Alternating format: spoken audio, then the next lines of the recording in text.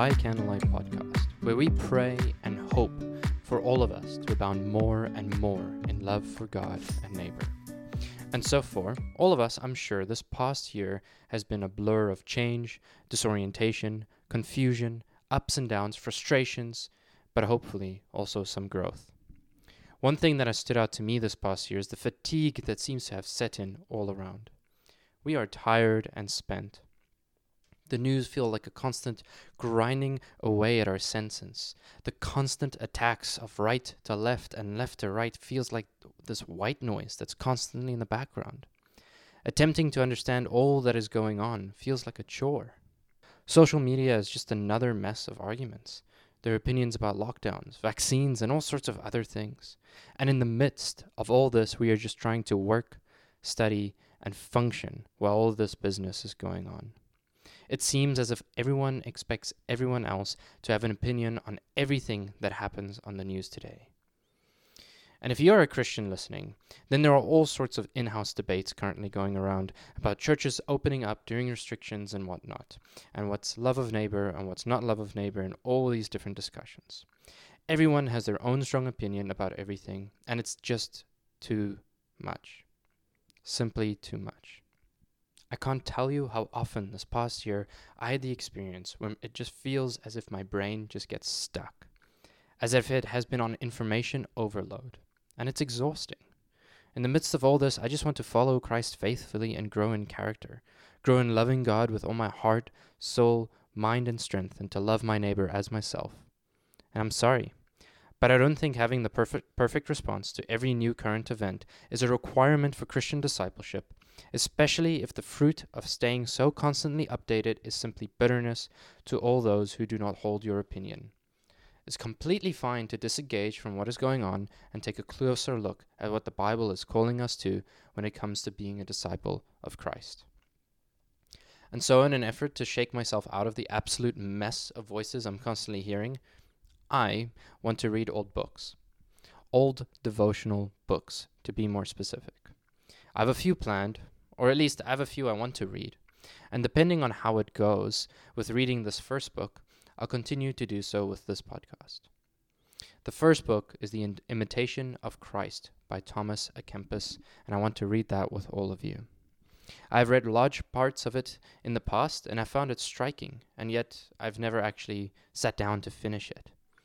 And so in each episode I'm planning, we will be reading a chapter. They're short. And I will share some of my own thoughts on it and what stood out for me, and maybe some questions for you to hopefully dive deeper into. Also, one final note.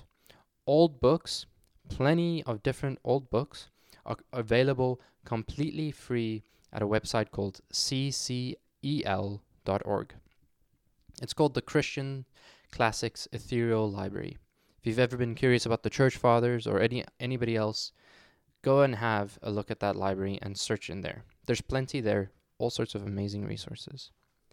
Another place that's have specifically the book we'll be looking at, The Imitation of Christ, is the Logos Bible app on your phone. So if you just download Logos Bible app, it is one of the free resources that's provided with a new account that you create.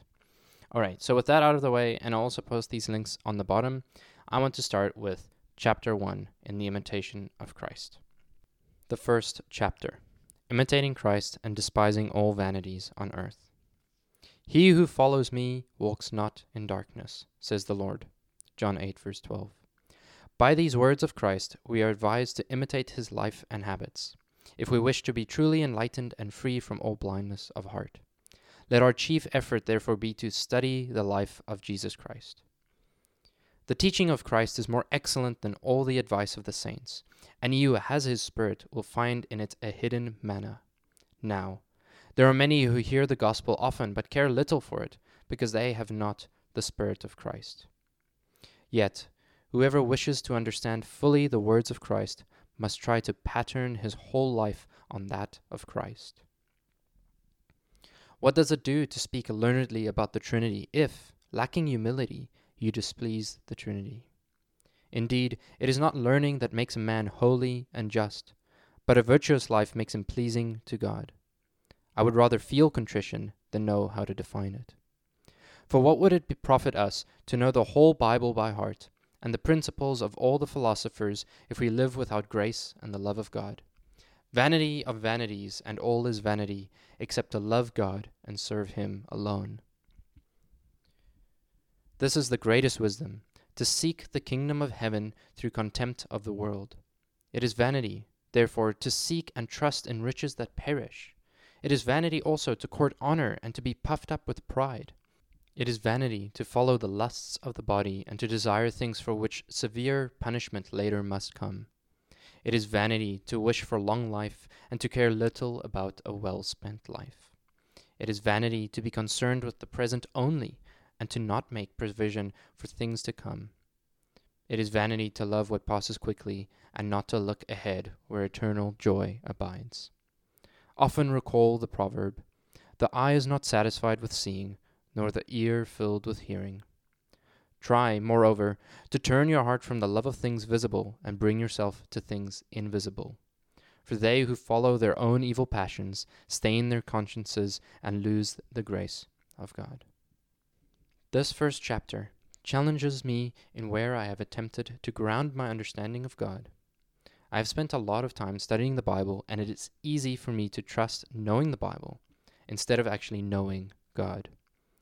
But here, vanity of vanities, and all is vanity, except to love God and serve Him alone.